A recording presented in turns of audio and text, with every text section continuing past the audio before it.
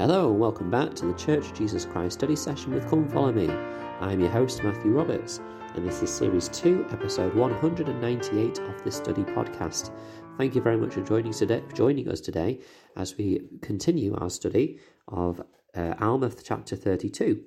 This is found in the Come Follow Me manual in July 13th to July 19th, covering Alma 32 to 35, Plant This Word in Your Hearts. And we are concluding the section today that is titled, I Exercise Faith in Jesus Christ by Planting and Nourishing His Word in My Heart. So there is a great conclusion to this analogy. I say conclusion, it does continue into 33 and 34, but in Alma 32 we see the real teaching on this seed of faith. I want to just step back to verse 28, which we finished with yesterday, and look at this phrase, give place, which is in that verse. It says about giving place. Now, if you give place that a seed may be planted in your heart, behold, if it be a true seed or a good seed, and it continues on.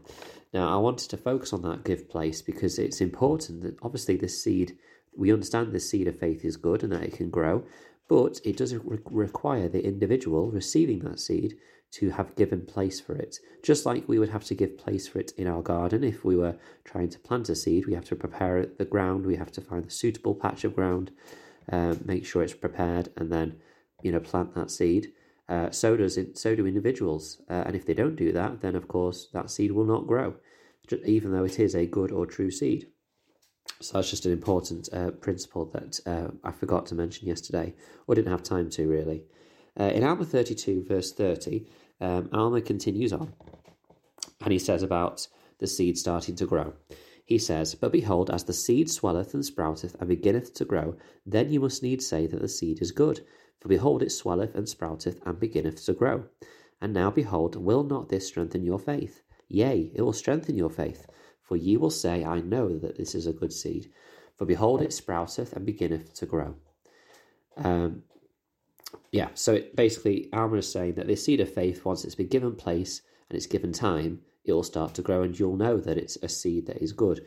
In April 2005, in a talk about the Book of Mormon, President Boyd K. Packer said this, quote, My experience has not been that a testimony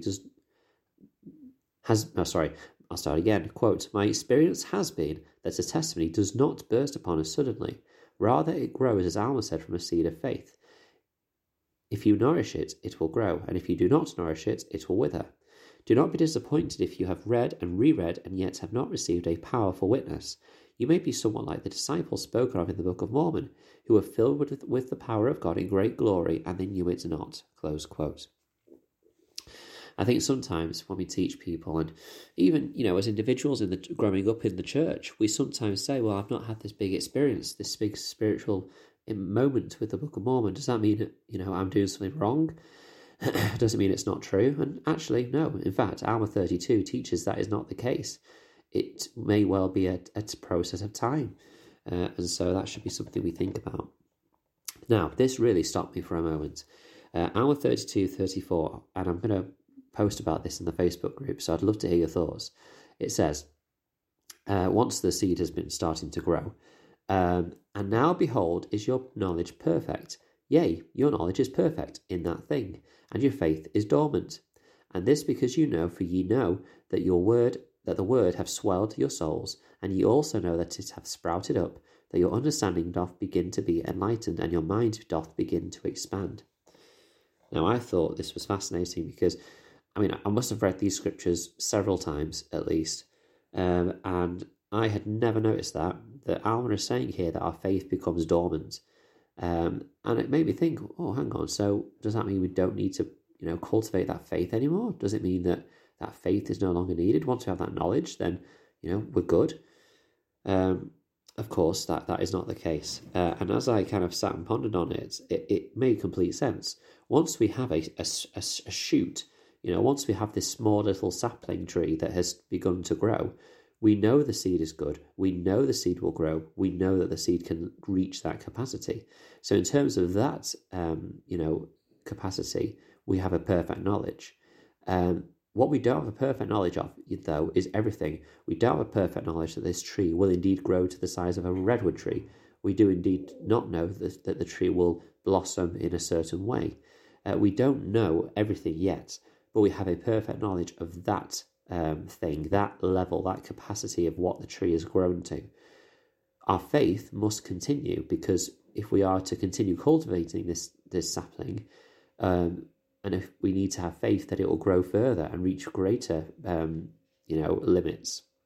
If we don't have the faith that will happen, then we won't cultivate it, and the sapling tree will reach that point and then will begin to wither and die.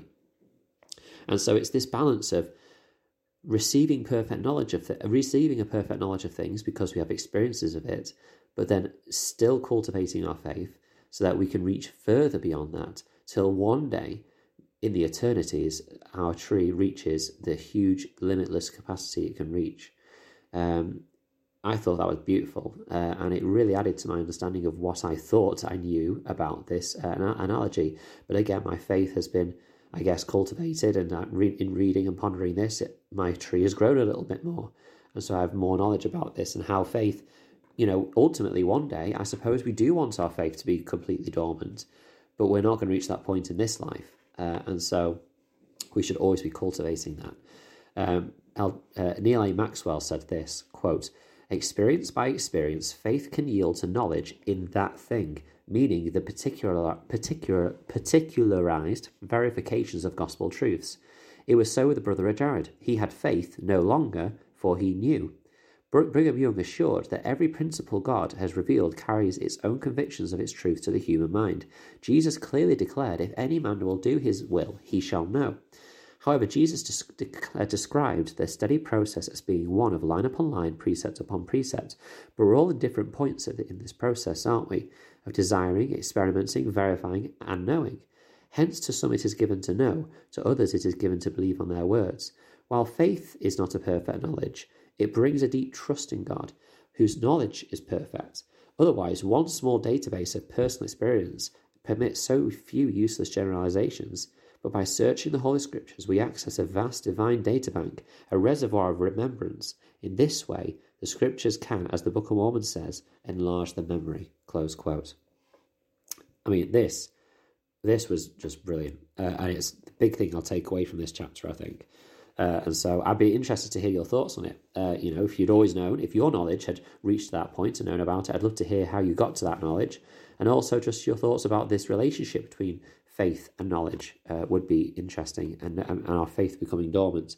Anyway, I better get a move on, because I thought I'd finish this chapter today, and it's looking like we might not. So here we go. Verse 37 of Alma 32, we can see the seed beginning to grow, and we have to nourish it and look after it. There's a great quote by Aldo Uchtdorf, but I'm going to put that in the show notes because, it's a good quote, but it's, very straightforward. And so it's not, I'm just going to let you read it there. In verse 38, we see the result of neglecting the tree. Alma says, "But if ye neglect the tree, and take no thought for its nourishment, behold, it will not get any root. And when the heat of the sun cometh, and scorcheth it, because it hath no root, it withers away, and ye pluck it up, and cast it out." And again, we're very slow to accept responsibility for something we do wrong or neglect. And so if the seed withers and dies, we may say, in falsehood, oh, well, clearly the seed had some potential, but that was it. That was its only potential. And then we may go in search of other things that we think may have more potential that are not linked to the gospel. So we need to do that. In verse 40, it has one of my favourite phrases in the Book of Mormon. It says, "And thus, if we will not nourish the word, looking forward with an eye of faith to the fruit thereof, ye can never pluck of the fruit of the tree of life." This phrase, eye of faith, is one of my favourites. It was a big focus and mantra for me when I was serving as a young Elder Squadron president, and I saw a lot of miracles with it. Having this eye of faith, looking forward to the future, with faith in the knowledge, and to see what this seed can become, is such an important principle that we have. And so, we need to have that eye of faith to see the potential of our faith. And finally, we see the rewards in 42, and because of your diligence and your faith and your patience with the word in nourishing it, that it may take root in you, behold, by and by ye shall pluck the fruit thereof, which is most precious, which is sweet above all that is sweet, and which is white above all that is white, yea, and pure above all that is pure, and ye shall feast upon this fruit even until ye are filled, that ye hunger not, neither shall ye thirst. Close quote. Well, this is scripture, it's not a quote. But anyway, yeah, it's... we see that end destination. The eye of faith, the ultimate destination, is that eternal life, that sweet fruit which is sweet above all that is sweet, and white and pure above all that is white and pure. It's a wonderful blessing that we can look forward to, but of course we should live in the now and focus on the actions which will help us develop, nurture, and grow that seed of faith, so it can become a perfect knowledge. Faith is not to have a perfect knowledge, but faith is the path or the journey along which we can receive a perfect knowledge. Thank you for listening today. Hope you enjoyed it. Please share the podcast, review it, subscribe to it. It'd be fantastic to see more people listening in. It'd be great to see more people sharing. Thank you very much to those few people for the people that have begun to comment more on the Facebook group. I'll be sharing some of those comments on Monday. So please do continue commenting and emailing me with your feedback as well. The Facebook group is Church of Jesus Christ Study Session with Come Follow Me, and the email is ldsstudysession@gmail.com. I'd love to hear if you're interested in joining a future podcast episode as well. Thank you for your time, and until we meet again.